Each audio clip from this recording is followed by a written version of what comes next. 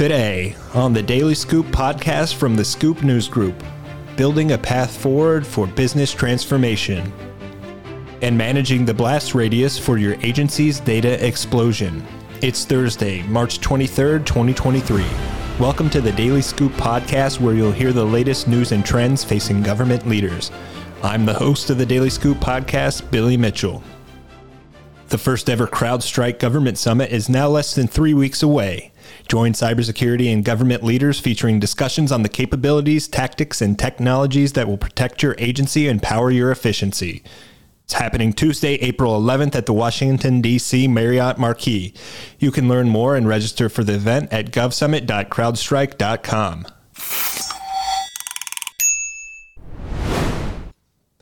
The Government National Mortgage Association, or Ginnie Mae, is responsible for working with other government agencies to provide low-cost financing for federal housing programs. As part of the Department of Housing and Urban Development, Ginnie Mae works to make affordable housing attainable for millions of Americans. Barbara Cooper Jones is Senior Vice President and Chief Information Officer at Ginnie Mae. In this highlight from IT Mod Talk, she tells Deloitte's Alexandra Colmenares what she's learned since being at Ginnie Mae for more than a decade. The very first one, and this started, probably 4 decades ago, and that was to listen to the customer, discern what the customer was really trying to articulate, walk in the customer's shoes. A lot of times the customer will tell you what he or she wants, but ultimately you have to discern what the customer really needs. And I've always been given kudos for being able to do that. I think the second thing is be ready and able and quickly and be decisive and pivot when you need to. We all applaud ourselves in defining strategies, designing solutions, implementing solutions, but ultimately things might come at you totally unexpected and it alters that strategy. Be willing to pivot and be decisive and be bold in doing it. And I think the third lesson is engage your strategic partners very, very early in the process. Not in the middle of the process, not when you've thought everything through. Engage them early.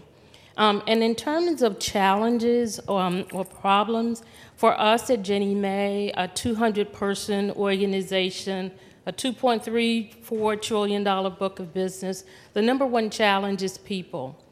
Having the right people in the right place at the right time, doing the right thing for us. That is a challenge.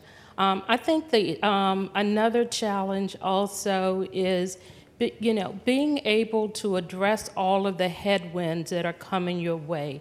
In our world of ensuring that there's liquidity in the housing market, there are a lot of headwinds that are coming at us all the time. And everyone knows what is going on in housing today. So you've got to be able to solution very quickly, knowing those headwinds are upon you. And then probably I would say the last challenge is, as technology is changing, be willing to change with the technology. Vendors may consolidate. A vendor may decide he or she is no longer going to support a product.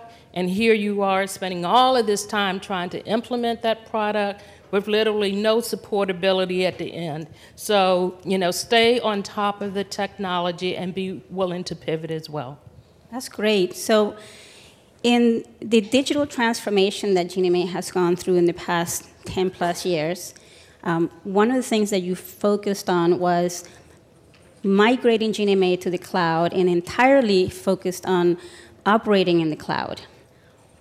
What would you say, how has that influenced or changed the employees and the customer service? And in terms of digital transformation, how do you see Ginnie Mae's future in terms of the next steps?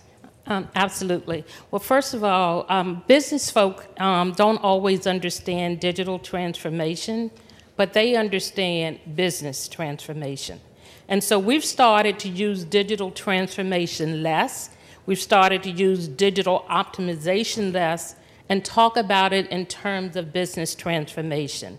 New products, new services, new capabilities, new and smarter ways of delivering real value to our lenders who are our issuers, our employees, our staff, our investors, and others.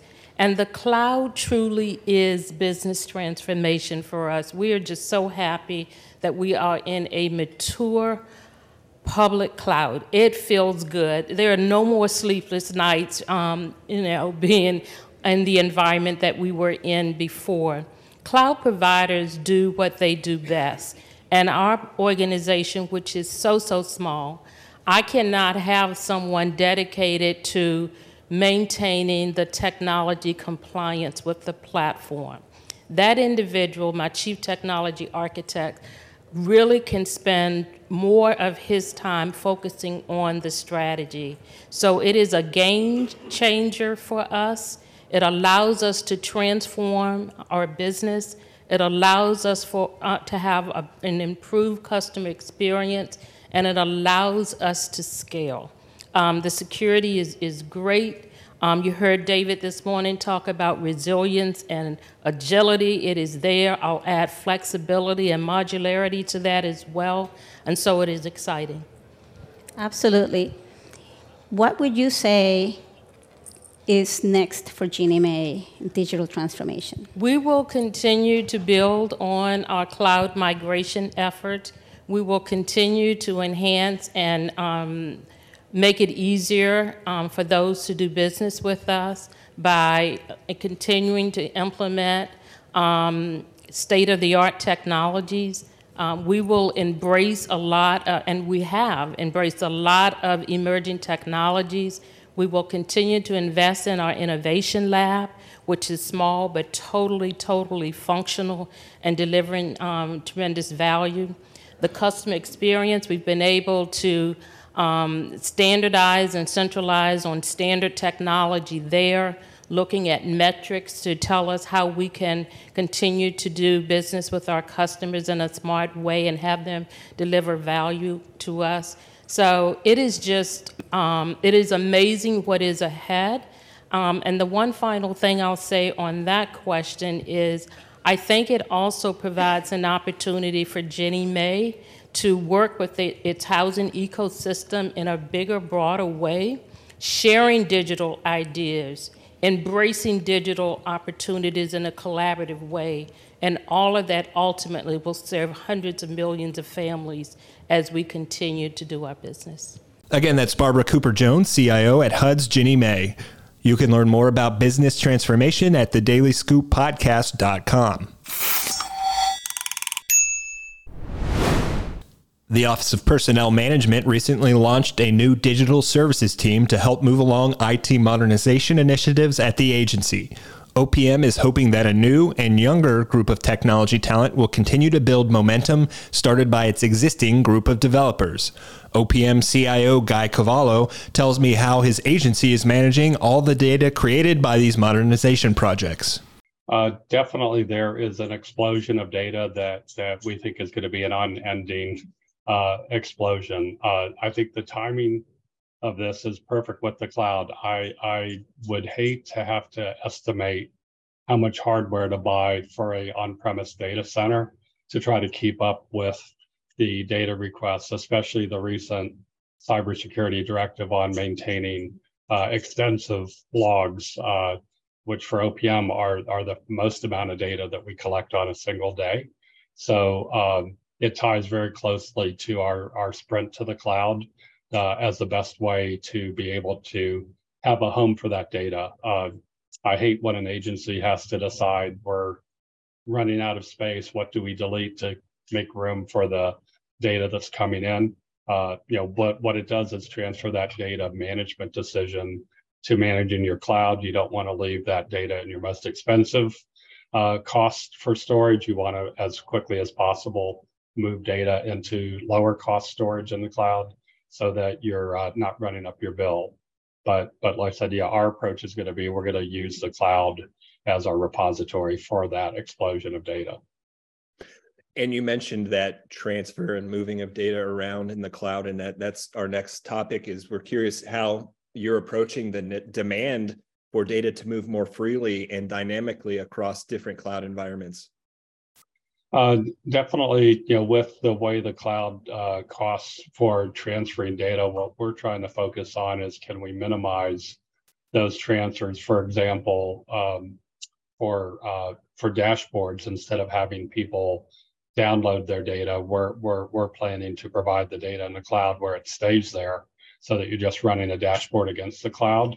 When we do have to share data across agencies or across clouds, and OPM does that quite a bit, providing the federal personnel data back to the federal agencies.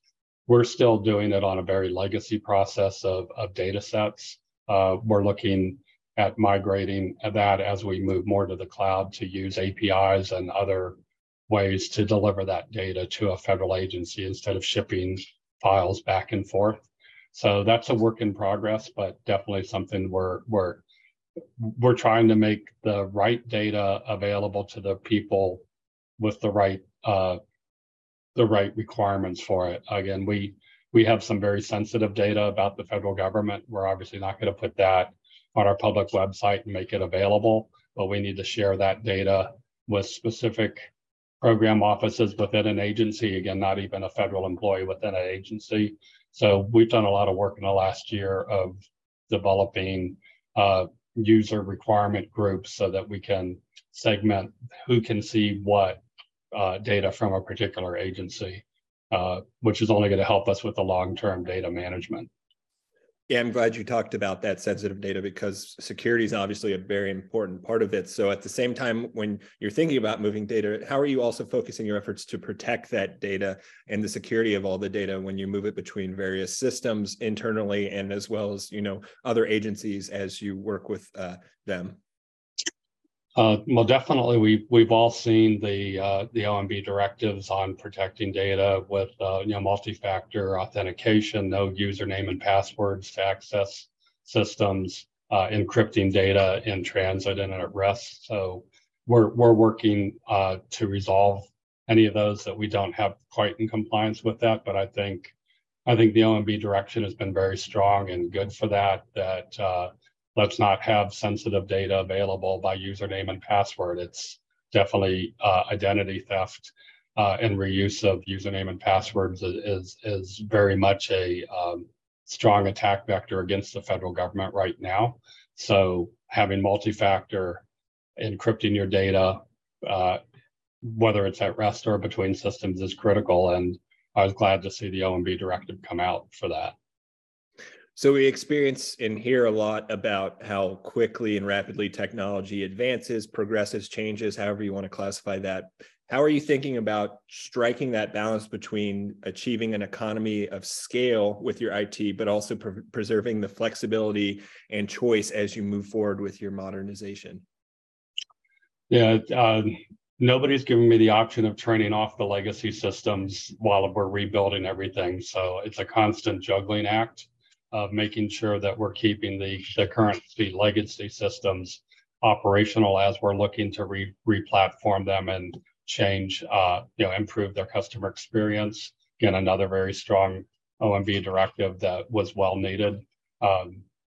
There's never enough money to do everything as fast as possible, and that's one of the struggles. Is everybody wants us to do it, but then there's not enough money to do it. So, creating strong business cases for our CBJ, our congressional budget justification. I go and brief our appropriators every quarter so that they have a firm understanding of, here's the money that we gave for technology to OPM, guys managing it well. Maybe we can give them a little more money for additional modernization. I was very happy that Congress approved us creating an IT working capital fund at OPM as a way to start funding these projects that are beyond, as you mentioned, Billy, beyond our keep the lights on budget. So we're starting to leverage all of that. And as you know, I've been an active user of the Technology Modernization Fund, and we have two approved requests through there. So That's one way that we're taking care of the modernization while the base budget is paying to keep the lights on. The TMF has allowed me to accelerate 2 modernization projects. That's great, and congrats on the working capital fund. I know it's not always easy to get Congress to grant the authorities to get those and get the money you need to get things done. As we close out, a final question on the state of relations between your agency and your partners on the outside in industry. Have things gotten stronger and more productive lately? And what would help to unlock greater value in those relations with some of your, your best partners out there on the industry side? Definitely, everyone is seeing that the technology industry is changing every day. We have to keep up with that. I always look for industry partners that understand what our pain points are and have a solution to either help accelerate what we're doing or coexist with something we're doing. Billy, I spent half of my career on the industry side, so I know what it's like to be on that side. And what I ask my industry partners to do is don't set up a meeting to come ask me, Guy, tell me your vision, tell me your pain points. The thing about the federal government is it's all there. Our budget's out there in public, our agency's annual reports in public, our strategic plan, things that you can't get in the private sector. I'm still seeing too much of the industry just not doing their homework. And don't forget, they can also obtain every contract and every task order that I have issued. So you don't need to meet with me to hear what I'm doing. It's all available there. But I am looking for alternatives. And if people have if industry has a way to do something better, we are all ears to that. Melissa, they also need to do their homework, because if I just met with all my industry requests, I would do nothing else. I would never get to be CIO at OPM, even if it was only 15 minutes per meeting. So that would be my strongest advice. Make sure that you're staying up with where government's staying. Again, a beauty that you have in the federal government that you don't have in the private sector. When OMB issues a directive, again, you might have the Securities and Exchange Commission in the private sector or some other thing. You have a roadmap of what agencies are being asked to do. So make your best fit with how you can help an agency get there. The Daily Scoop podcast is available on all the podcast platforms. If you've already rated the podcast on your platform of choice, thanks so much. High ratings and good reviews of the show help more people find it. The Daily Scoop podcast is a production of the Scoop News Group in Washington, D.C. James Mahoney and Carlin Fisher help put the show together, and the entire Scoop News Group team contributes. We'll talk to you again Tuesday afternoon. Until then, I'm your host, Billy Mitchell. Thanks so much for listening.